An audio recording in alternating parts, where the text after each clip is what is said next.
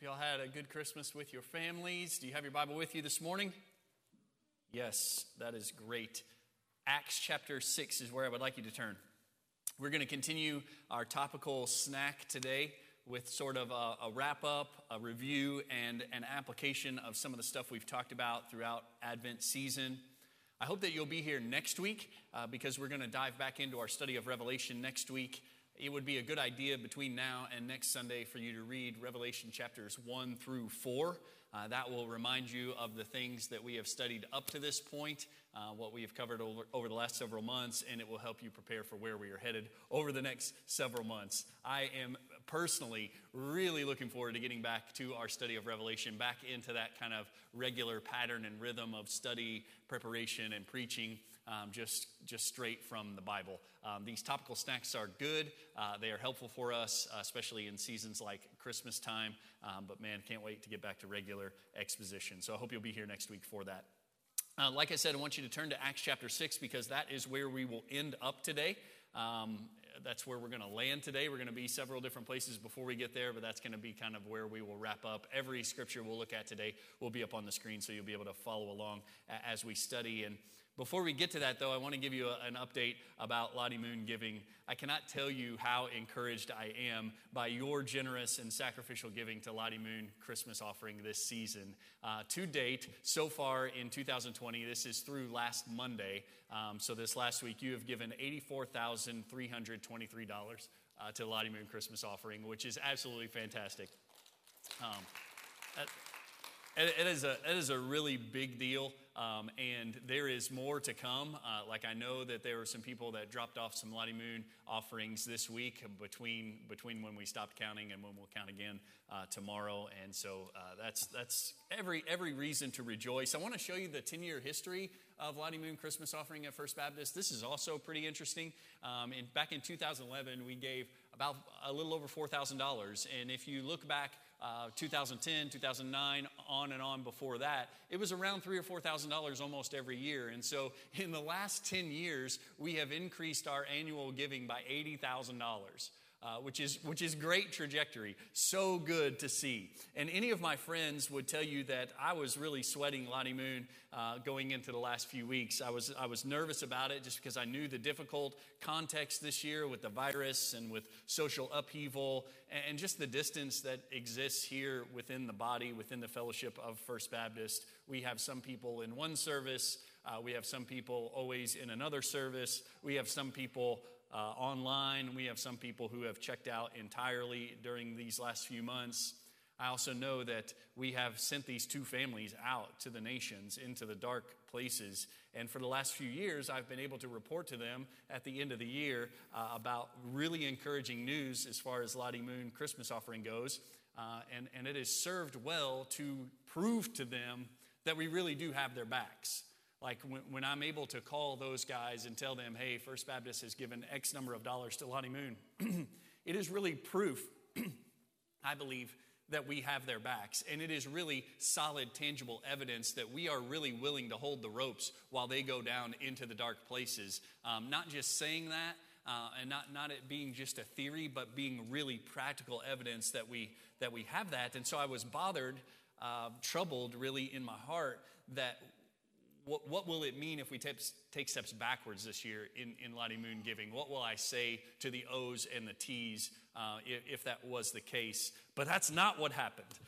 Praise the Lord. Against all odds, against logic and reason, really, in the midst of troubled times, First Baptist Church doubled down on its giving and gave even more than any year before. And that is incredible. And I cannot tell you what that does for my heart.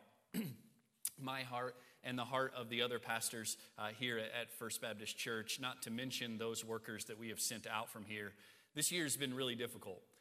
For leading in ministry, it has been difficult. We have made decisions that are way outside of our wheelhouse. Like we are making decisions that are not in our area of expertise, but nonetheless we're having to make decisions in those areas, and those decisions have not been popular.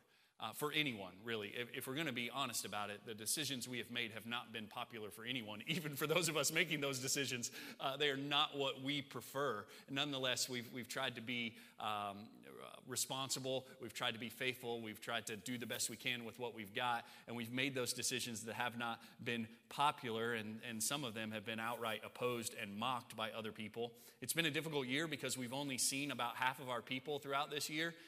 The last 8 months, it's been difficult to not even see half of our folks. And it would be really easy just to want to throw in the towel for church leaders. In fact, I personally think that what we will see as this all plays out in the next year is there are a lot of guys in church leadership that will bail out entirely, that will just throw in the towel and do something else. And I want to tell you that that's not on our radar, and partly it's not on our radar because of stuff like this. Like this kind of giving is super encouraging to know that the church has not checked out, the church has not quit, the church has not gone away, the church is still active and involved and dedicated to the work. And it is work, not just generous work. I'm talking about gospel advancing, kingdom advancing work, because $84,000 goes to take the light to the darkness, to take the gospel where the gospel is not preached currently, and that is what we're about. And so we praise the Lord for that. Last week, Dylan read from 1 Corinthians chapter 8, and I think we've seen that on display. Like, I think that really rings true around here right now. In 1 Corinthians chapter 8, Paul is talking about an offering that he was collecting as he traveled around. As he was on his missionary journeys, he was visiting churches that were primarily Gentile background. They were new believers in the Lord Jesus Christ who came from a Gentile background. And as he visited those people, he was collecting offerings from them to take back to Jerusalem to help offset some of the needs of the Jewish background Christians who were in Jerusalem. So he was asking these Gentile background folks to give generously so that Jewish background folks, who are their brothers and sisters in Christ now, could have their needs met. And this is what he says. Look at it in 1 Corinthians chapter 8. I want us to just recognize how closely this rings to what we have experienced here over the last several months. He says, "Now, brothers, we wish to make known to you the grace of God which has been given to the churches of Macedonia, that in a great ordeal of affliction, their abundance of joy and their deep poverty overflowed in the wealth of their liberality." That is just mind-boggling right there. That whole sentence is mind-boggling, right? A great ordeal of affliction. In the midst of that, their abundance of joy and their deep poverty. So we've got joy and poverty working together. And what does that result in? It overflows in the wealth of their liberality. Verse 3 says, "For I testify that according to their ability and beyond their ability, they gave of their own accord." That's what we have seen. This is unexpected around here, that people would give not only according to their ability, but beyond their ability. Remember last week we looked at that quote from John Piper that says there are kind of three options when it comes to world missions. You can be a joyful sacrificial goer, a joyful sacrificial sender, or you can be disobedient. And we have seen some joyful and sacrificial sending through the Lottie Moon Christmas offering. Read on with me. He says, "They gave of their own accord," verse 4, "begging us with much urging for the favor of participation in the support of the saints." In other words, they were longing to give to this offering. They were ready to give to this offering to offset those needs. And this, not as we had expected. That's the part that gets me. Not as we had expected, but they gave themselves to the Lord first and to us by the will of God. I will tell you that $84,000 is not what we expected this year. It is not at all what we expected. And so what do we do with this? I guess that's where I want to head with all of this talk, is what do we do with this? How should our hearts respond to this news of Lottie Moon giving in 2020? Well, first thing I think we should do is praise the Lord. Praise the Lord, because this is ultimately His work, right? This is not something you have done. This is not something we have done. This is something the Lord has done. And so we will praise His name because it is His work, and also because everything that you gave belonged to Him, right? You only gave it because He gave it to you. You only had it because He gave it to you. And so the first thing that we need to do when we think about this is we need to praise the Lord. And the second thing that we need to do is to encourage the church. So we praise the Lord and we encourage the church. And I hope you will hear me on behalf of Pastor Dylan and Pastor Joe say, "Atta girl, First Baptist Church. Way to go." Like, this is big time stuff. And we are so excited and so proud and want to say, "Atta girl," and keep it up. In fact, along these same lines, let me also say a quick word about general budget giving in 2020. 2020, hard year, unprecedented times, so to speak, at least for us in our generation. And this unexpected generous giving is not just limited to Lottie Moon Christmas offering. In fact, as end of the year reports start coming together, it's clear that giving remains strong here at First Baptist Church. And that actually may be an understatement by the time the year is ended. In a very difficult year, giving remains strong. Giving was steady. Spending was down, of course, because of the pandemic and the inability to do some of the things we usually do.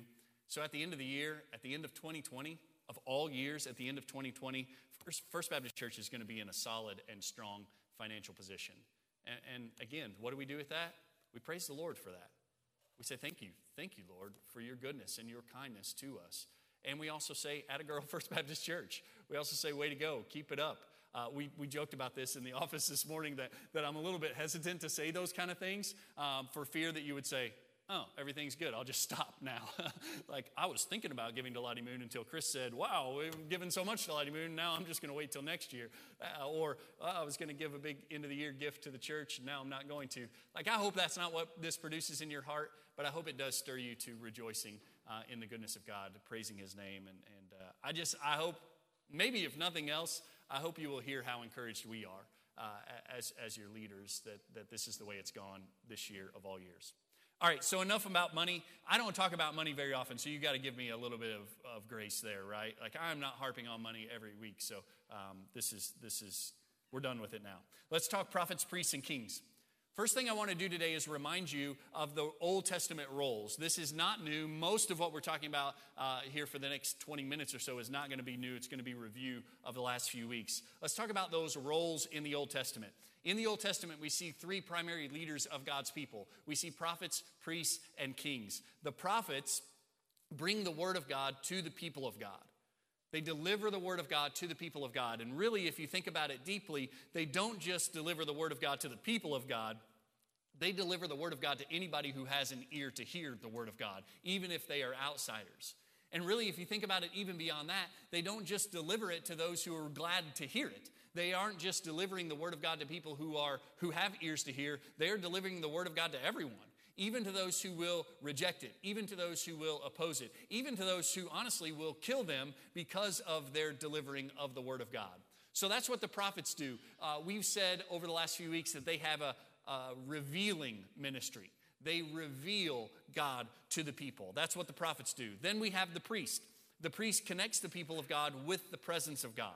He connects the people of God with the presence of God. He serves as a mediator, as one who has one hand on the people and one hand on God and brings them together.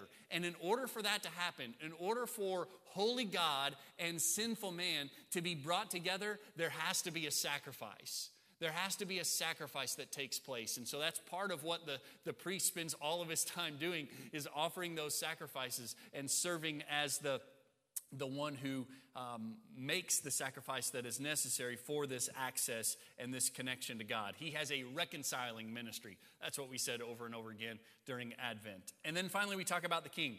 The king brings the rule of God over the people of God. He has a reigning ministry. He brings order and structure to the process, and he rules and reigns. That's what the king does. And remember, as we talked about each of these roles of leadership for God's people in the Old Testament, I told you that at the height of their work, in the golden days of prophets, in the golden days of priests, in the golden days of kings, there was always this forward look. There was always this longing for and expecting of something better to come. Maybe more specifically, someone better to come. And Jesus is that one. He is the substance, and all of those guys were the shadow. They were a mere shadow, and Jesus Christ himself is the substance. So I want us to review a little bit now Jesus as the long-awaited and far superior prophet, priest, king. Right? This is what we've talked about over the last few weeks. Jesus is the long-awaited and far superior prophet, the one who not only brings the word of God to the people of God, he is the word of God in the midst of the people of God. Look at Hebrews chapter 1 with me.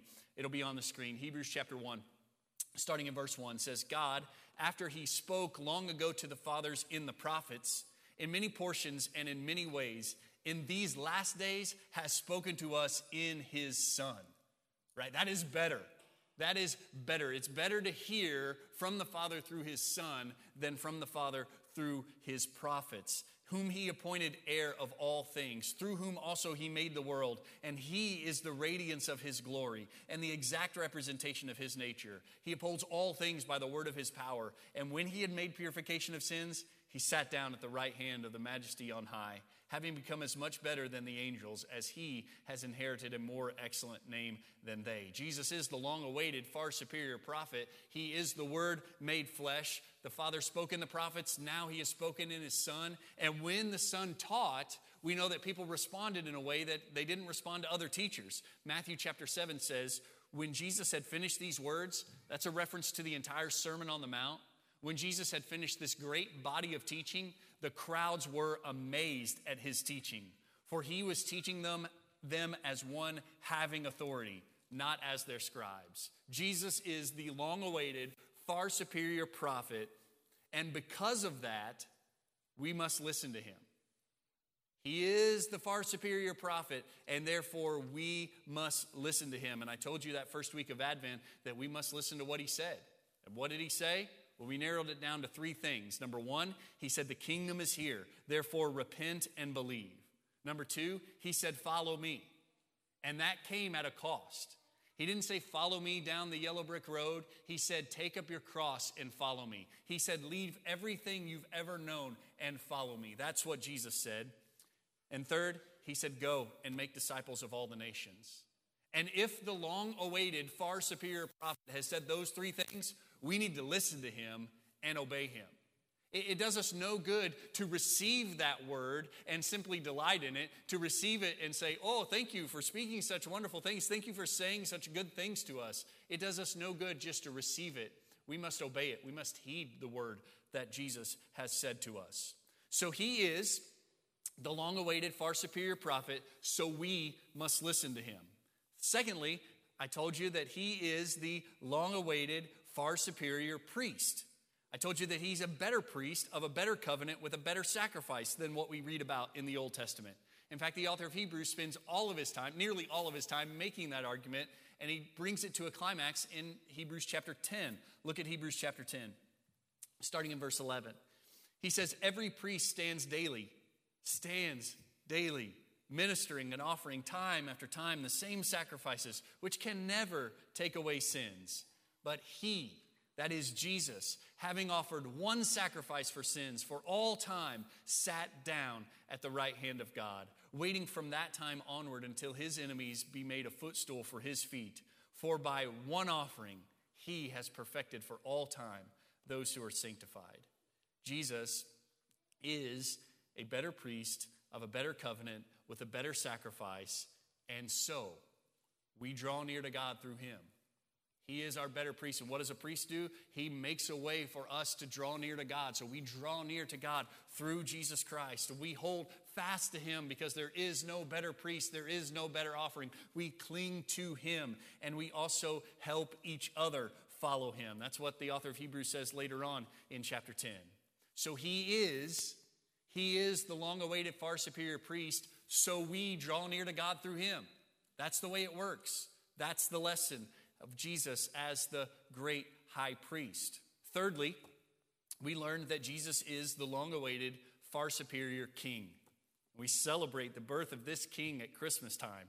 Luke chapter 1, starting in verse 30, says this, and the angel said to her, that's Mary, don't be afraid, Mary, for you have found favor with God. And behold, you will conceive in your womb and give birth to a son, and you shall name him Jesus. Listen to verse 32.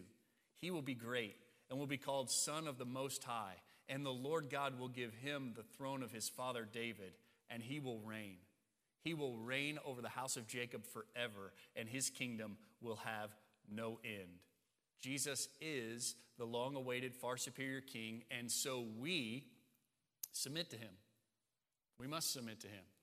We must put ourselves under his reign, gladly and joyfully submitting ourselves to him We must find our hope in him. Our deliverance comes from him and not from somewhere else. Our peace comes from him. He is the one who will conquer all of our enemies. And our citizenship in his kingdom must be the primary identity in our lives.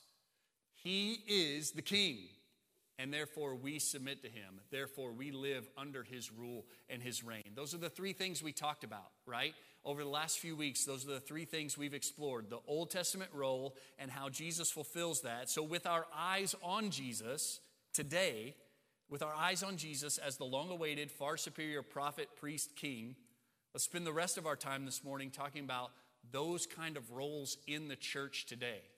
Prophet, priest, king type work in the church today.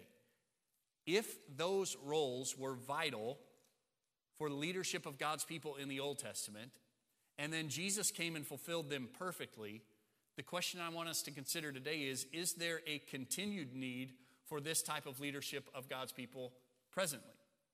Do we need, in other words, prophets to bring us the word?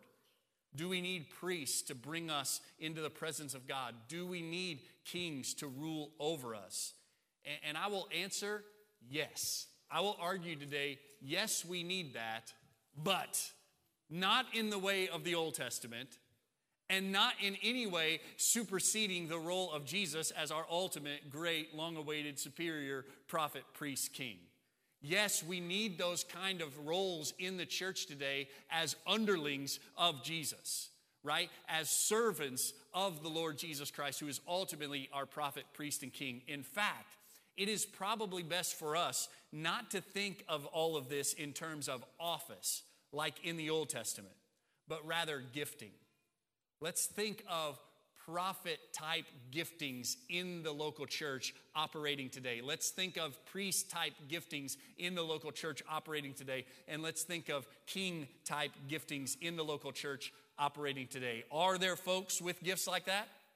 Are there folks with priest-type gifts, prophet-type gifts, king-type gifts? Yes, absolutely there are, for sure. And God has given those people, he has given those people those gifts for the good of his church, for the good of us. There's a concept in church leadership that we call triperspectivalism. And I will give you a definition and how to spell that word. That is a dynamite word, right? Triperspectivalism is a way to look at the world from multiple perspectives, 3 in specific. Triperspectival leadership is rooted in the fact that throughout history, God has always utilized 3 offices from which to lead his people: prophet, priest, and king. The prophet proclaimed the truth of God to the people. The priest cared for the people by mediating and reconciling between God and people. The king was to order and advance God's rule among his people so that they would be a signpost of God's reign to the world. So that's what I want to talk about. How does that function today? What does that look like today here at First Baptist Church? Are there prophet types, priest types, and king types today at First Baptist Church? Well, I think there are. Look at this little chart. I hope it shows up well on the screen. Sort of. Yeah. So the columns here, we've got prophet, priest, and king, and the rows gives us a definition. So this guy defines the prophet as having an emphasis on the unchanging truths of God's character as revealed in his word, right? We might call him, that's what the next layer down says. What do we call him? Also known as the Bible guy. And the prophet today is constantly asking the question, is it true? Like in engaging almost any issue, almost any matter, someone who is gifted like a prophet in the local church today will be asking, is it true? And then I think this last row is maybe most helpful. What are the besetting sins of folks who are gifted like a prophet? What do they need to be careful of? What do they need to be aware of? Well, they need to be aware of arrogance, intellectualism, poor listening skills, and an overbearing demeanor. And I think that's gold. I think that is really helpful and spot on accurate because the prophet who is usually speaking is not always the best listener and maybe needs to be careful about that. All right? So do you know some people like that? Do you know some people around here like that? They kind of fit that mold? Maybe not perfectly. I will argue in a little while that there's some bleed over and some mixing of these kind of things. But you know some people who sound like that a little bit, right? They're the Bible guy. Asking the question, is it true? Well, the priest, this little chart says, has an emphasis on caring for people, their souls, and caring for one another. The priest kind of has that, I will walk alongside you. I will hold your hand. I will be with you as we walk through life together. He is also known as the people guy. And the question he is going to ask in every scenario is, how does this affect people? How does this impact the people involved? He's a people guy. And he has to be careful because he is prone to cowardice, to emotionalism, to an unhealthy concern about how others feel about them. Now, is there a way to have a healthy concern about how others feel about you? Absolutely, right? But there is also an unhealthy way to have that concern, to be absolutely locked up by what people think about you, to have a fear of man that the Bible is constantly warning us against. Do you know some people like that? You probably like those guys. You might not always like the prophet types, but you're almost always going to like the priest type because he's going to hold your hand or she's going to hold your hand, walk alongside you. That'll be the ear that you bend. That'll be the shoulder that you cry on, the one who walks with you. And then finally, the king. This chart defines the king as having an emphasis on the tangible working out of the mission through structures, strategic thinking, hands-on activity. He is also known as the mission guy. And I would almost say that that's a little bit misleading around here, especially because mission means something very specific around here. I would say he's the structure guy.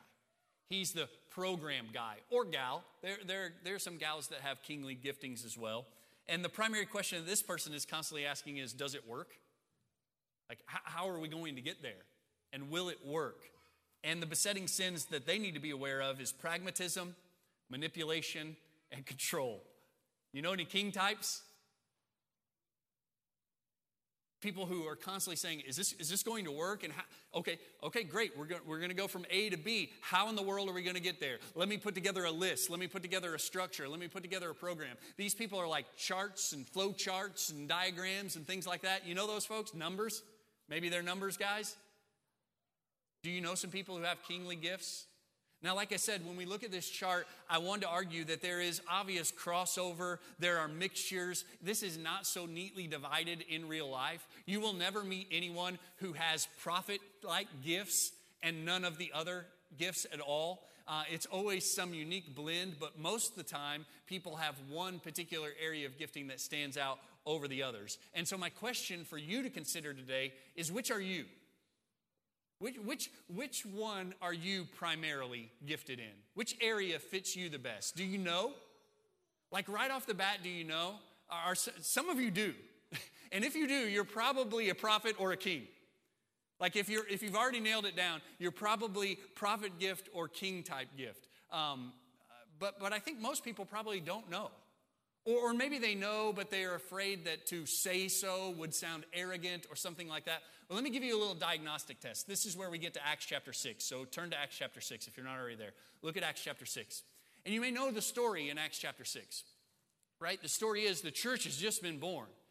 And there are people from Jewish background who've come to faith in Jesus as the promised Messiah. There are people from a Gentile background who have come to faith in Jesus as the Messiah. They have left their old pagan ways of worldliness and they have come to faith in Jesus and are trying to follow Jesus. And we've got these people from two different backgrounds, radically different backgrounds, brought together in one church, right? We've got these two people who honestly were at odds with each other in a lot of ways, had disdain for each other in a lot of ways, now suddenly finding themselves as brothers and sisters in Christ. And it's hard. It's hard to figure out, well, how do we live? How do we live together with all of these differences? And there was a problem. A problem came up in Acts chapter 6. So read it with me, and I'll ask you some questions at the end that may help diagnose where you fit in that chart that we were looking at.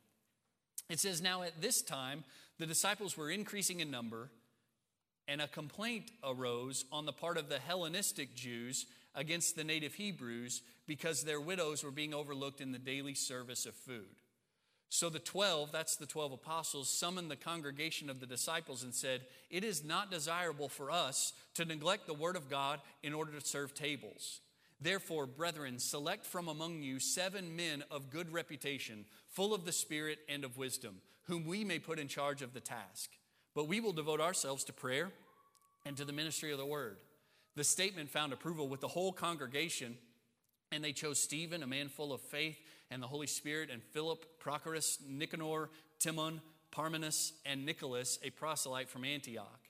And these they brought before the apostles, and after praying, they laid their hands on them. Verse 7 is maybe the best. It says, "The word of God kept on spreading, and the number of the disciples increased greatly in Jerusalem, and a great many of the priests were becoming obedient to the faith." So that's a story that you're familiar with. And what I want to ask you is, what rings your bell in that story? Like, what part of that catches your attention? And you're like, yes, amen. Where did you want to say amen to that? Was it the part where the widows get fed?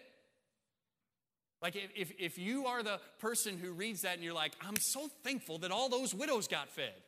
I'm so thankful that this group wasn't overlooked anymore and they got taken care of and there was harmony and unity amongst the people. I'm so thankful for that. Well, if that's what got you going, you're probably a priest.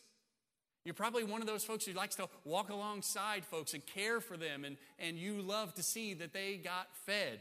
Or if you love that the word of God is going to get preached, if like what gets you going is those apostles saying, we will devote ourselves to the ministry of the word and a prayer. And you're like, yes, amen, that's got to happen for the church to be healthy. Well, guess what? If that got you going, you probably got prophet-type gifts. You're probably the Bible guy who's saying, is it true?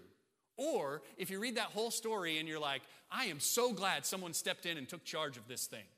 I'm so glad someone said, here's a problem, here's how we can solve it, get it done, and it's taken care of. If like you have this high altitude view of this whole story and what gets you going is there was order and structure in the church and everybody had a role and everybody filled that role, well then you probably have king type gifts. Is that helpful to you? What got you going in that story? I really want you to consider that, not because I want you to be able to identify yourself, but because I want you to put those kind of gifts to work here. I want you to leverage those kind of gifts here. Because what we have a tendency to think is, I think I would identify as having prophet-type gifts. I think that's like when something comes up, I'm going to ask, is it true? That's what I want to do. What gets me going in this story is that the apostles devoted themselves to the ministry of the word and to prayer. And I'm like, yes, that's got to happen for the church to be healthy. And the danger is I tend to think that's the only thing that has to happen for the church to be healthy. And that is not true. For the church to be healthy, the word has to be preached, people have to be taken care of, and there's got to be order. There's got to be structure. Like all three of these things have to happen. And praise the Lord that Jesus reigns over this church as the perfect prophet, priest, king, right? That he is exercising all of those roles, all of those functions over us all the time. And there's no weakness in him. And he has structured the church in such a way that when we come together, there's no weakness among us either. If we will all leverage our giftings for the good of the body, there won't be a gap here either. Because we're not all prophets. And we're not all priests, and we're not all kings. And if we work together, if we leverage our giftings for the good of the body, there will be this well-rounded ministry, and nothing will be left out. That's what I want to see happen here. So which are you? That's what I'm getting at. Which are you? Well, if the little exercise in Acts chapter 6 didn't help you, you should ask your wife, or your husband, or your friends. They will help you see where your giftings are. And what I want to encourage today, more than anything else, what I want to encourage today is that you will leverage those giftings. That you will be active in your service to the Lord at home. We need all three of those things to happen in the house, in the family. We need prophet gifts and priest gifts and king's gifts working in the home. You need to leverage those kind of gifts at work as well. You need to be answering those kind of questions at work as well. And certainly here within the local church, I want to see us working together under the lordship of Christ, of course, always. With our eyes on him, of course, always. We want to be leveraging those kind of gifts here for the good of the body and for the glory of our Lord Jesus Christ. So there are two applications today from all of this. Number one, we must keep our eyes on Jesus. In 2021, we must keep our eyes on Jesus. We must be able to see him clearly as the perfect prophet, priest, king. All right, we've got to keep our eyes on Jesus in 2021 as our great prophet, priest, and king. How do we do this? We do this through spiritual disciplines. And if you have any questions about spiritual disciplines, what are spiritual disciplines? What is the importance of spiritual discipline? I would recommend that you talk to Reed Roper. He is our resident spiritual discipline guy and does a great job. And I think would love to talk to you. I'm sorry, I should have mentioned this before just now. But I think Reed would find great joy in talking to you about what a life of spiritual discipline looks like. Is that fair, Reed? So we may post your number on social media later for people just to call? No, I won't do that. But talk to Reed about it. We need to focus on the Lord Jesus through spiritual disciplines like Bible intake. Right? One of the primary spiritual disciplines that we need to engage in is Bible intake.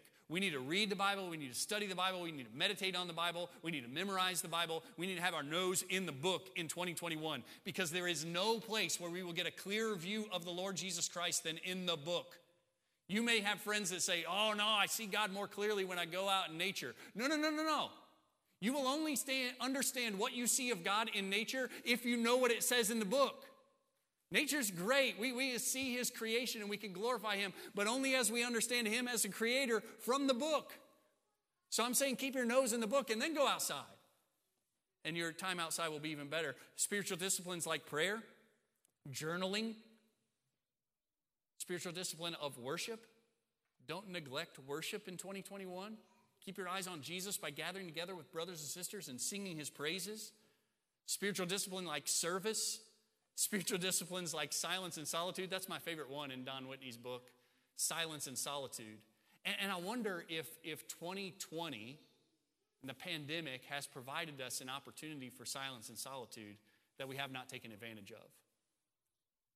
If things have slowed down so much in 2020, that God has given us this wonderful opportunity to develop the discipline of silence and solitude, and we've missed it complaining.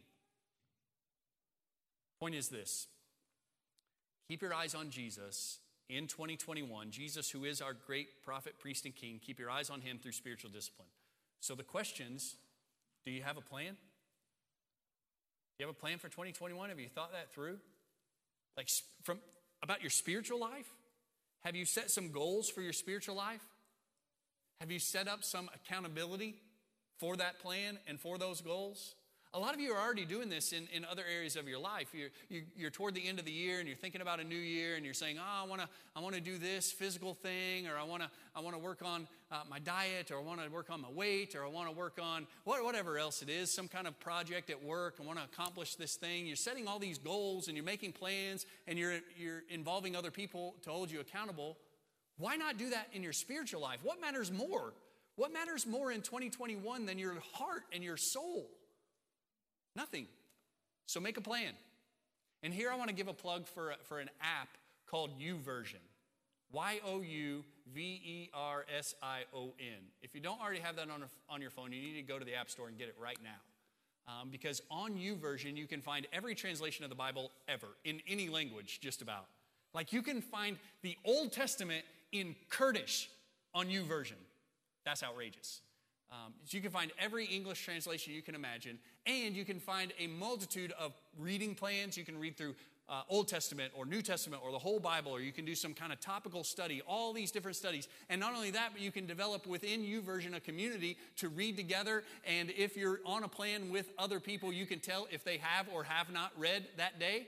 There will be a little check mark by their face, and so there's a system of accountability. There's some fellowship that's built in. Laura is in a couple of plans with some ladies, and they all comment every day.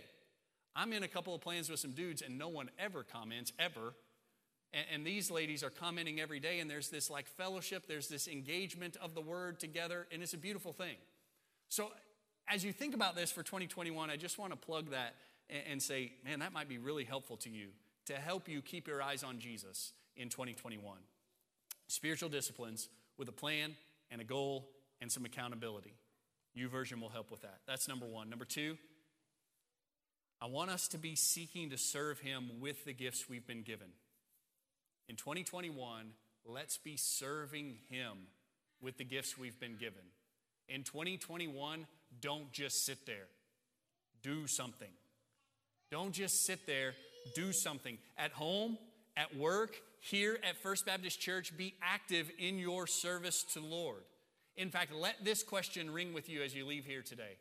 How are you helping others keep their eyes on Jesus? And how are you helping them walk more closely with him every day? Not just are you walking with him, not just do you have your eyes fixed on him, but how are you helping someone else? How are you leveraging your gifts for the sake of other people and the glory of the Lord Jesus Christ? Let's stand together and pray. Father, we are so thankful for Jesus this morning. We're thankful that he is our great prophet who brings the word to us. He is our great high priest who made the sacrifice so that we could have access to you. We thank you for the Lord Jesus, who is our King, reigning and ruling over us. We want to see him clearly this year, this coming year. So we pray that you will help us to be disciplined in our walk. Help us to make a plan and set goals and place accountability into our lives. And Father, we want to serve the Lord Jesus Christ with the gifts that we have been given. We want to be active, leveraging these gifts at home and at work and here in the local church. We want to be helping others keep their eyes on Jesus and walking faithfully with him. So show us what that looks like. Practically, clearly, tangibly, show us what that looks like. Father, we recognize that in all of this, what matters most is that we have seen you in your holiness, seen ourselves in our sinfulness, seen Christ as the only sacrifice for our sins, the only way of salvation, and repented of our sins and trusted in him.